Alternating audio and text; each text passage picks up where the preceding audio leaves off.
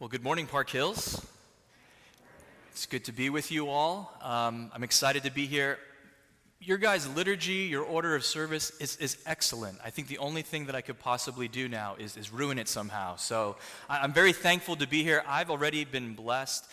The preacher standing before you this morning was brought to you by Pastor Ed Moore. I mean that in two ways. Number one, he tricked your senior pastor, Samuel, to actually getting me to be here in the pulpit this morning, so you can thank him for that.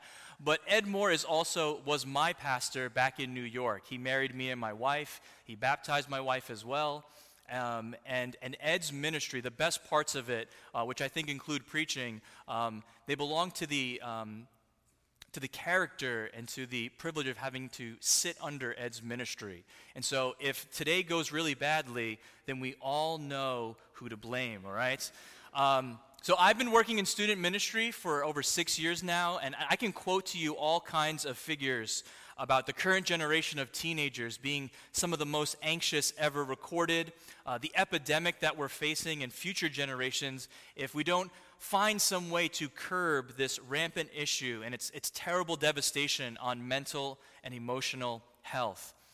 I mean not to undermine any of those studies or that research or the validity of those claims or anyone's personal experience in here.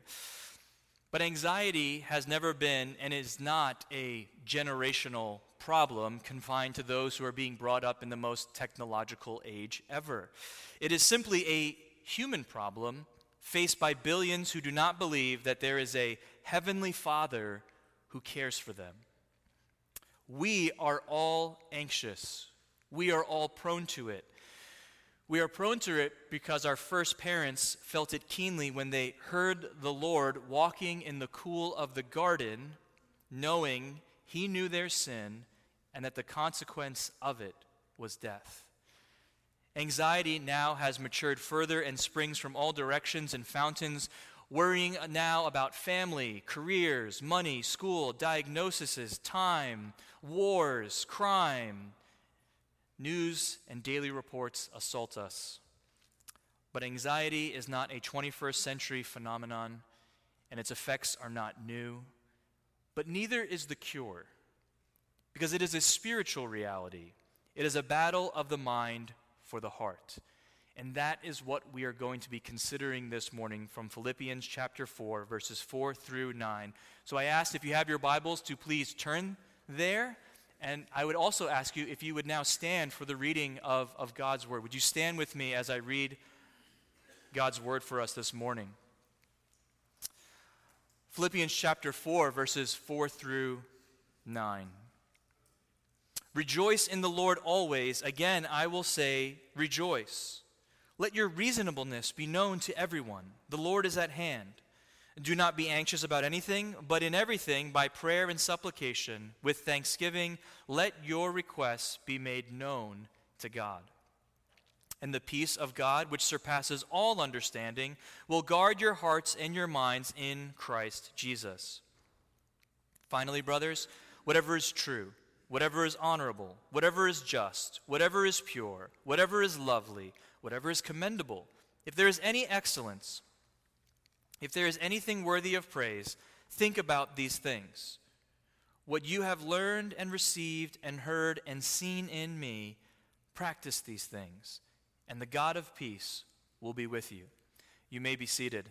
Let us go to the Lord in a word of prayer. Heavenly Father, we thank you for this morning, and we thank you, God, that there is a text in the Bible that calls us to rejoice. That must mean you have done something so that we might rejoice in you always. So, Lord, be with anybody, be with us. Lord, if there's any anxiety, may we cast our burdens onto you. And, Lord, might we believe, might we possess a little bit deeper the reality that you are for us and our salvation is secure, and that affects how we live today. We pray this in Jesus' name. Amen. Well, one of the most prominent themes in the book of Philippians is that of joy. God desires that you would be filled with joy always. And so he uses this letter written by Paul to the Philippian church to encourage and teach us about it. Philippians 4:4 is a succinct summary of the main exhortation Paul is trying to communicate to the church, that they and we might have sufficient reason to rejoice always in the Lord. Paul says the reason that he labors on despite persecution, despite his current imprisonment, is so that he might proclaim Christ and the gospel for the progress and the joy of his hearers. Chapter 1, verse 25. He speaks of his joy and theirs throughout the letter. He repeats the command again and again to rejoice in Philippians 2:18 and Philippians 3:1, and then finally in Philippians 4:4. This small verse is arguably the heartbeat of not just the letter to the Philippians, but the entire Christian walk. That we should rejoice, we should delight ourselves in the Lord always. Joy in God is not a suggestion, according to Paul. It is the characterization of the Christian life. But how does one truly honor and obey a command such as this? Joy is something that oftentimes just feels so fleeting. Can we really be called upon by God and be held accountable to do something that we feel we have so little control over? What about those of us who deeply struggle to be joyful? This command is not joy-producing, it's stress-inducing. And you would be right. If we were left to ourselves, there would be little help in overcoming the predispositions of our fallen flesh. If do not be anxious meant, hey Christian, now you must work very hard to find everything that you need to make your life less worryful, less doubtful, so that you can obey this command I've given you to rejoice always. If that were actually the case and what God was saying, that would be soul-crushing. We would be left to become our own saviors from anxiety and from doubt. And the fact is, that is indeed what many religions and spiritual faiths and secular humanism teaches. You figure out how to be less anxious. However, brothers and sisters, do we not have a different testimony? And that is that we have been bought by God, born again by the Holy Spirit. And the life that we live is not our own, but Christ in us, who has made us alive. This is not our own doing. We did not put those operations into motion. It is not earned or deserved, but we serve a God who is merciful and loving. Instead of being left to our own devices to figure out how to be less anxious and to live faithfully, Paul describes something a little bit different in Philippians.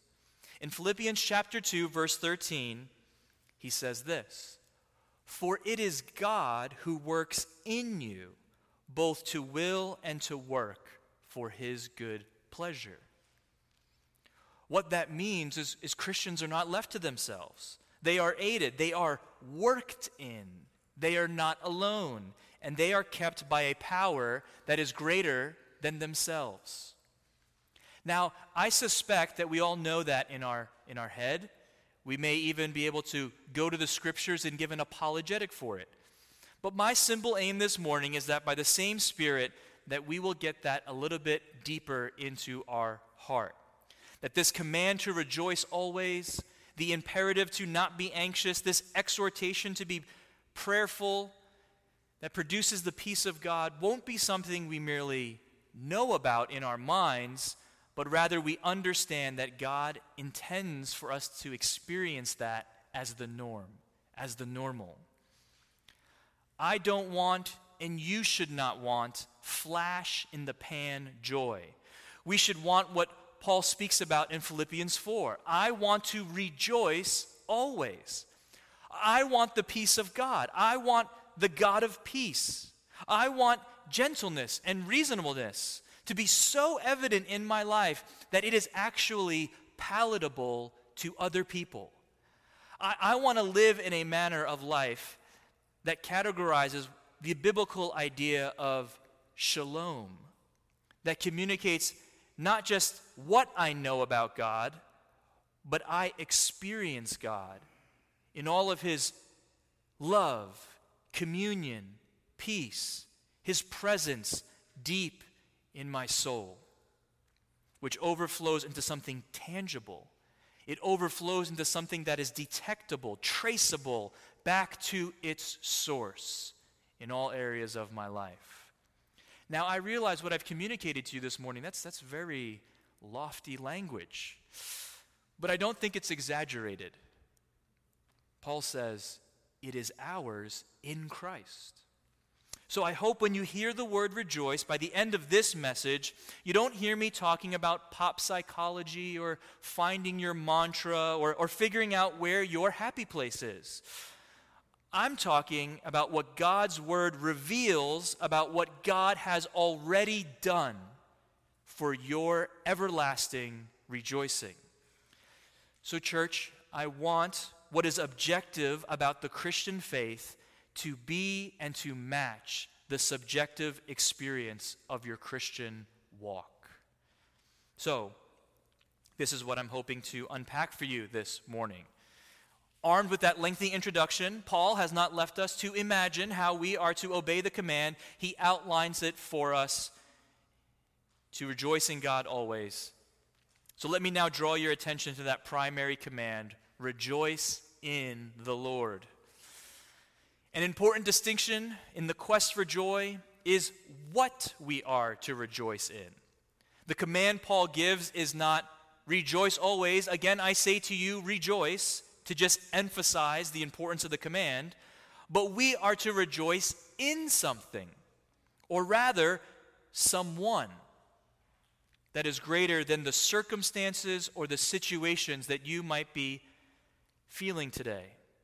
We are to rejoice in something, or to say that another way, because of something about God that is always worthy of rejoicing over. Let me give you an example of that experience. Consider a man who has recently been laid off from his job, but him and his wife are about to have their first child. Now, to lose your job the day before you're about to have your child, that can be a pretty stress-inducing situation. However, it should not cripple, it should not eclipse the actual rejoicing that he should do in the birth of his child. He rejoices in the birth and the life of his child despite the external circumstances that is around him. Let me give another example. On any given day, I take much delight in my wife. Unless we've had some kind of fight or we have sinned against one another that disrupts that enjoyment, I can always look at the sweetness of our relationship. I can look at my children in the midst of any situation and find myself being joyful, being thankful that they are in my life. That reality should not change. My joy in my wife should not change based on external circumstances. I rejoice in Jenny as my wife, and I rejoice in being the dad to my children. But analogies only go so far, right? Our joy in people may be dependent on changing dynamics that are in the relationships. But when we rejoice in the Lord, we are rejoicing in a God who is the same yesterday, today, and forever. We believe in a God who is all-powerful, good, and wise. He is a God who has promised he will never leave nor forsake us. But more so than all of that, we believe in a God who has the power to work in and through us because we are united to him by faith in his Son, Jesus. God can act upon me, work something in me in ways that my children or my spouse could not. Consider the new birth. By the power of the gospel, God has enabled and produced in us a capacity to love and to delight in him in a way that we did not before. We who were once dead are made alive by the Spirit of God, who has now raised us from the dead in Christ, transformed our heart of stone into a heart of flesh, and now we've been given new affections. We did not cause that. God produced that in us.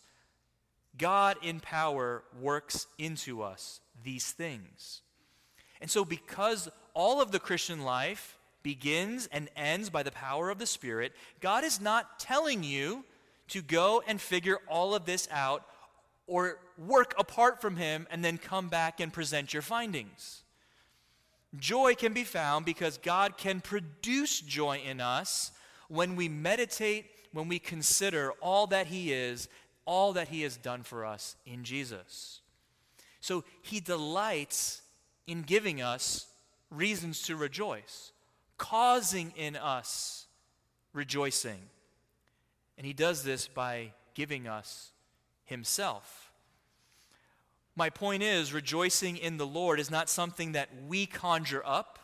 It is not determined ultimately by our fickleness or the ever-changing circumstances all around us. The foundation and the fountain of it is God himself. God effectively works joy into us to obey the command by being a God who is infinitely worthy of being rejoiced in. We rejoice in the Lord.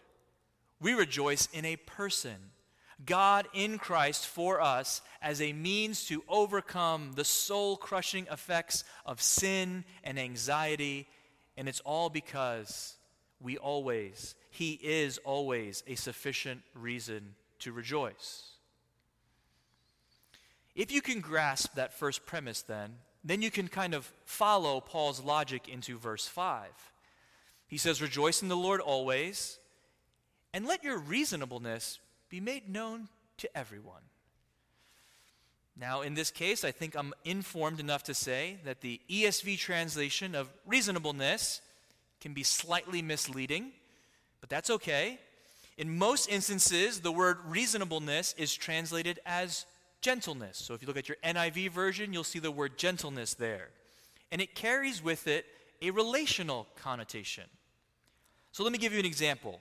In 1 Timothy 3:2, speaking about elders, Paul says, an overseer must not be a drunkard, not violent, but gentle, same word that we see in our text this morning, not quarrelsome. In Titus 3:2, with respect to submission to rulers and authorities, the Christian must avoid quarreling, to be gentle, epieikeia, same word, and to show perfect courtesy toward all people. So I think it's better perhaps for today to consider the translation of gentle forbearance. Let your gentle forbearance be known to everyone. What Paul is arguing for here to the Philippians, and namely that all Christians, is that we should not be duplicitous. We should not be duplicitous in our joy that we have obtained in the Lord, and then the manner in which we treat one another. Those two things should not be at odds. Because saying that we treasure Christ, that we've been bought by his precious blood, but acting like that changes nothing in the way that we commune with one another, betrays the good news we proclaim. In fact, I just quoted to you where gentleness was in Titus 3:2, and if you look at the very next verse, Paul gives the logic for why Christians should be gentle. For we ourselves were once foolish, disobedient, led astray, slaves to various passions and pleasures, passing our days in malice and envy, hated by others, and hating one another. But when the goodness and loving kindness of God our Savior appeared, he saved us, and then that transformed everything that he said in verse 3. To not practice this epieikeia, to not have it be something that can be detected by others, it betrays the life-changing experience of gentleness and forbearance that God has shown us. It betrays Christ-likeness. It is not compatible with the exhortation Paul gave earlier in Philippians 1:27. Let your manner of your life be worthy of the gospel of Christ. This is why Paul says in the very next verse, do not be anxious, because anxiety does not produce epieikeia, gentleness, forbearance. Church, have you ever seen an anxious, gentle person? Have you ever encountered a forbearing and patient worrywart? I don't think you have, because those things do not go together. They are like oil and water. It is hard to be forbearing. It is hard to be patient. It is hard to be gentle and reasonable when you are filled with all manner of worry and angst. Anxiety does not produce the epiakia Paul is speaking about here. You want to spot the relationship between your anxiety and your gentleness? I ask you to consider your homes. Now, I'm sorry to do this, parents, but I'm about to expose you to all the kids in the room. I'm glad my children have left so they don't know the secret of mom and dad, okay? My kids haven't quite caught on to this yet, but I believe they will. But if mommy and daddy are anxious, or not anxious, we're not stressed, we're rejoicing in the Lord, well, there's going to be a lot of forbearance. There's going to be a lot of patience in the home. Oh, you spilled some milk? Let me get a paper towel. Let me wipe that right up. Oh, you got spaghetti all over your shirt? Let me change your outfit. Right? A lot of patience, lots of forbearance. But if me and my wife are struggling with anxiety and schedules and places to go, people to see, we have a timetable to keep, and now we're anxious. Oh, no. Those spilt milk situations, the spaghetti all over, you're going to see us lash out. We are not going to be very epiakia, gentle, forbearing. And this is something that Paul says should not characterize the one who is always rejoicing in the Lord. Anxiousness is not befitting for Christian life because, number one, it does not rightly reflect the value and the life-altering change of having God to others. Number two, God has already dealt with the one thing that can truly and ultimately devastate you. Third, Jesus teaches, therefore, do not be anxious, because your heavenly Father already knows what you need. Matthew 6. Paul says, because that's true, we ought to have a gentleness about us that can be detected by others, that can be traced back to its source in rejoicing in the Lord always. But Paul doesn't stop there. He kind of interjects this thought here for another reason to be motivated to pursue gentleness. He just kind of adds it. It's very quick. He says, let your gentleness be known to everyone. The Lord is at hand. Wait, what does the Lord being at hand have to do with any of this? Paul's inclusion here of the Lord being at hand is a helpful reminder that a Christian ought to maintain an eschatological perspective when it comes to the Christian life. About 15 of you just doled up. What's an eschatological perspective, Dan? That's just fancy talk, all right? That's just fancy talk for saying time is short, the end is near, so mind how you live. That is why Paul said earlier, work out your salvation with fear and trembling. The Lord is at hand. I'm sure many of you can imagine a scene in your mind where a family has been estranged for years. Something many years ago caused them to have a relational rift, and now they've held grudges. They no longer talk to one another. They have unresolved differences. But news breaks that one of them has been taken ill with a life-threatening disease. Now all those family members are called, and now they are at the hospital standing over the sick bed. The person who they were once at odds with, they now acutely are aware of the brevity and fragility of life. No longer is there time to hold grudges now. Now they feel a sense of loss, of regret. It fills both parties who wish that they had redeemed the time. And why didn't they restore the relationship sooner? They sensed the missed opportunity to have communicated more to each other, bitterness and hostility. Brothers and sisters, there is no place and there is little time to be callous toward one another, to be harsh, to be holding grudges. Paul is correcting the Philippian church because, as you might recall earlier in chapter 4, he exhorts Euodia and Syntyche to agree in the Lord. There is some kind of rift that's beginning to pull the Philippian church apart, and he tells them now, agree in the Lord. Let your reasonableness, your gentleness be made known. He has told them throughout the letter to consider others more highly than themselves, to have and to share the mind of Christ, to honor Epaphroditus, who nearly died for the work of Christ to serve them.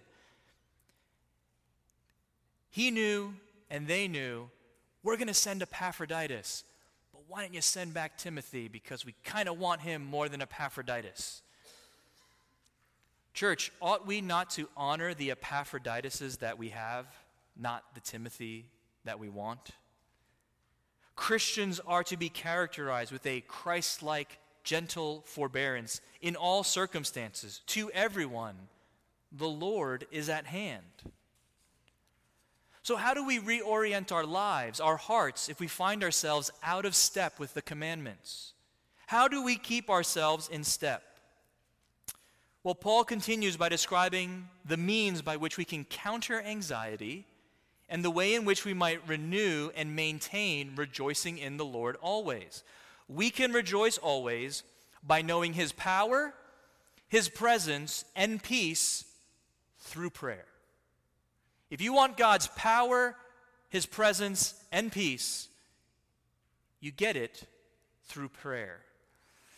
J.C. Ryle writes this: if anxiety is the enemy to delighting in God always, prayer is the weapon of choice. Prayer is the mightiest weapon that God has placed into our hands. It is the best weapon in every difficulty and the surest remedy in every trouble. It is the key that unlocks the treasury of God's promises and the hand that draws forth grace and help in time of need. It is the silver trumpet that God commands us to sound in all of our necessity, and it is the cry He has promised always to listen to. What an encouraging way to think about prayer. Paul says, do not be anxious about anything, but in everything by prayer and supplication make your requests be made known to God. What is Paul communicating to us about prayer? First, the Lord does not restrict or limit the requests that can be made to Him that provoke anxiety in us. 1 Peter 5:7 says to cast all your burdens onto Him. Why? Because He cares for you.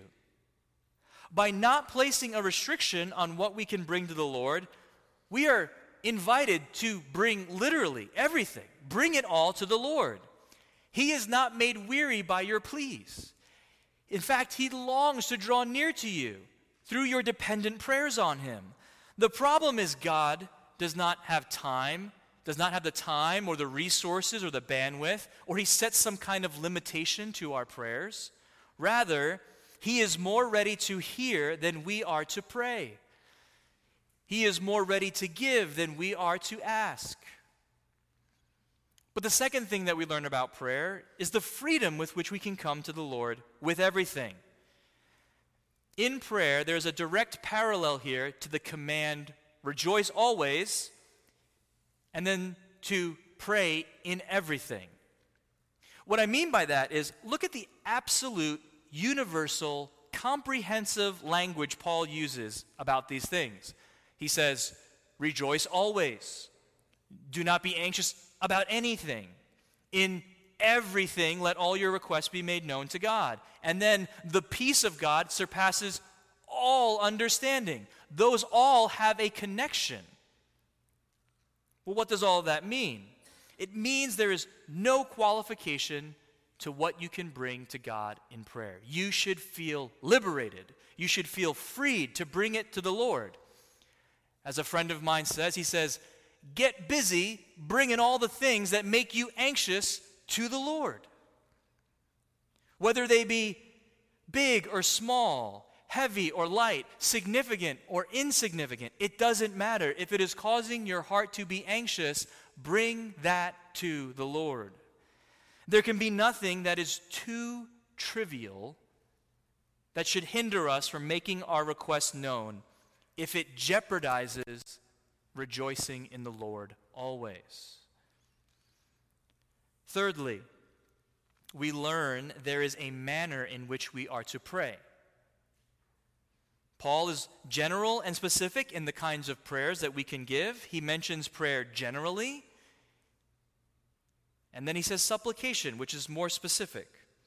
Supplication here just means pleading for help to God for a particular situation. Pray your prayers. Give praise to God. Confess things. Feel the freedom to request help in every circumstance. But the manner in which you pray and make supplication is modified by a very important word: thanksgiving. We are to bring our prayers with thanksgiving. What that means is making our requests made known to God with thanksgiving does not mean being very polite with the Lord and just saying, "Thank you for giving me this," or "Thank you that you might send that." Thanksgiving operates here as a posture, a necessary condition, an explicit acknowledgement of our creatureliness and our dependence. One commentator says it like this: gratitude or thanksgiving is the verbalization before God of his goodness and generosity. I'm going to bring my kids back in now, right? So when they ask me for something, if they're asking in an entitled way, I am generally not going to give them what they want. "Get me that yogurt, Dad." Really? Because there is something that's going to follow now after that, and it's definitely not yogurt, right? In the same way, we are not to be presumptuous when we come to God with our requests. "Hey, get on that." No, we acknowledge God in all of these things. "Lord, you are good, you are kind, you are generous, and I trust that whatever I receive from your hand is what is needful for me." John Piper says it like this: in prayer, we admit our poverty and God's prosperity, our bankruptcy, his bounty, our misery, his mercy. Therefore, prayer highly exalts and glorifies God precisely by pursuing everything we long for in him and not ourselves. We present our requests to the Lord with trust because we know that he is good and just to meet them. "Lord, I have requests. You have the answer. I have wants, but you know what I need. I am weak, but Lord, you are, and you can make me strong." Well, what is the net result then if we come to the Lord in a posture of prayer like this? Verse 7 gives us a promise. "And the peace of God, which surpasses all understanding, will guard your hearts and minds in Christ Jesus." The direct result of prevailing thankful prayer in the life of the Christian is that they're given something. They're given peace with God. Now, I'm not sure if you knew that, but that's highly desirable. You want the peace of God. When was the last time you prayed, "Lord, give me your peace"? Now, an error here might be to conclude and to insert into peace whatever you think that means. Oh, peace just means I'm going to be able to manage my anxiety for a little while. That God will just make you feel a little better from time to time when you pray sincerely. But the peace of God, and what Paul means, is a much fuller term than feeling good every once in a while, and goes far beyond than just being a little less anxious. The peace of God is at least four things in Philippians. Number one, the peace of God is peace from God. We do not produce the peace in us by making the prayers. This peace is granted to us by God's grace as a gift with our prayers. It's the very thing Paul, in almost all of his opening of his letters, he beseeches God and the churches, for the churches. In Philippians 1, he says to the saints who are at Philippi, with the overseers and deacons, "Grace to you and peace from God our Father." The peace of God is produced in us not by our will, not by some kind of prayer formula or wishful side effect of praying and, pop in peace. It's a gift from God. It's much like joy. It has to come directly from Him, from His hand. Number 2, the peace of God is peace with God. It is only by the shed blood of Christ that we are able to have this peace. It is His life, His death, His resurrection that has given us reconciliation with God. Romans 5:1 says, "Therefore, since we have been justified by faith, we have peace with God through our Lord Jesus." Paul is quick to remark that this peace, which surpasses all understanding, is made available only in Christ Jesus. Everything else, every earthly peace, is a manufactured one, because no peace with God means no peace of God. Third, the peace of God is said to surpass all natural understanding. That's not to say that it's senseless or irrational, but rather that it surpasses the natural man's capacity to adequately explain or fully comprehend it. This may be what the Old Testament authors meant when they thought of shalom, peace, wholeness and well-being that comes from a life lived before God, an experience of God and His blessedness. But now the peace of God is not something that we have to go looking for, earn it, or merit it. It is experienced in the Christian because they have been given the mind of Christ.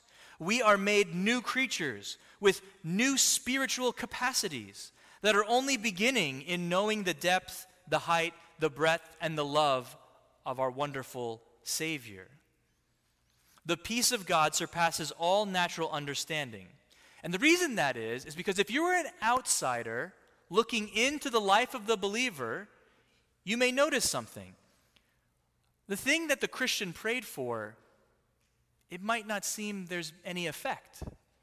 God hasn't really answered the prayer in the way that it was prayed for. But for the Christian, prayer accomplishes everything in changing the person making the prayer.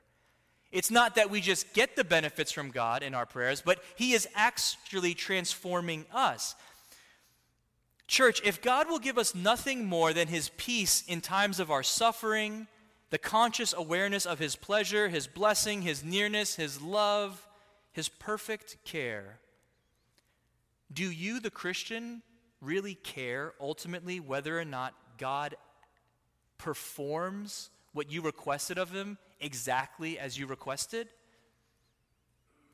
No, if we have the peace of God, that is our aim. That is the goal. Lord, help me to have your peace in this situation, whether or not you change it. Because God always answers better than our ignorance asks.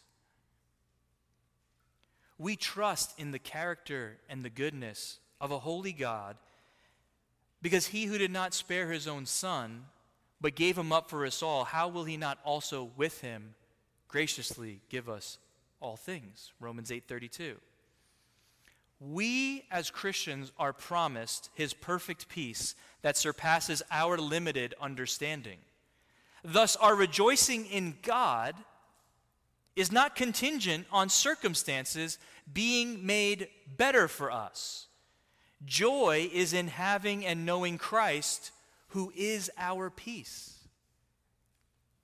Fourthly, the peace of God is His protection. Paul says that the result of prayer is a peace that goes beyond merely disarming anxiety, but it is also the double cure, because it guards our hearts and minds in Christ Jesus. The peace of God is a guard. Isaiah 26:3. You keep him in perfect peace whose mind is stayed on you because he trusts you. The peace of God granted in prayer protects our hearts and our emotional lives. It guards our minds from sinful and joy-robbing, anxious thoughts. It protects us from the schemes of the evil one who attempt to warp and twist God's word and to lead our minds away from truth. The clear teaching of Scripture in times of your anxiety is that you are to pray, because prayer unlocks the peace of God. There is no other path toward consistently rejoicing in the Lord. And so I encourage you to take hold of your greatest weapon in the fight for joy and to pray earnestly on the things that bring you fear, worry. Because when you do, God promises you something. He promises you His peace. But Paul doesn't stop there. That sounds really good, but he said, let me keep going. He pushes his exhortation further into the practices and instruction on life and the inner mind, that we can continue to enjoy more of the presence of God. So look with me at verses 8 and 9. How do we fortify our mind in Christ?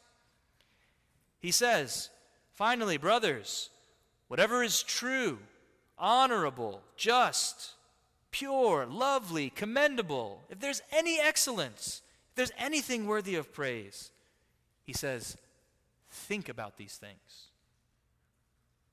That's a lot of things to think about. We could spend here all day enumerating on what those might mean. There are so many good things we can fill our minds with. And I think he lists these virtues like this because as sin-prone people, I don't think we gravitate to thinking the way that Paul is describing here. We are bent to want to focus on the bad. I mean, Austin traffic is an object lesson on the human condition and the reality that we like to focus on the bad. We're driving by, everyone slows down to see the train wreck, right? We all slow down. We want to know what's going on. Whatever is happening at our jobs, in your homes, your health, your finances, the economy, politics, climate, at any given time, if you dare turn on the news or listen to it, what is the ratio you think of things that are celebrated as good versus the things that are negative and anxiety-inducing? Let me show you a picture, right? That's the scale. In your own thoughts then, in your own inner life, does your mind tend to gravitate towards things that are lovely, just, true, excellent, and honorable, or things that often encourage and foster more fear, more worry, and more doubt? We live in the age of anxiety because apart from God and the good news of His Son, Jesus Christ, there's no hope. There's no real peace. There's no lasting joy. We have every reason to be anxious then. Paul understands and knows the battle for our hearts begins in the mind. That's why he says in 2 Corinthians 10:5, we must take every thought captive to obey Christ. Romans 12:2, do not be conformed to the world, and this.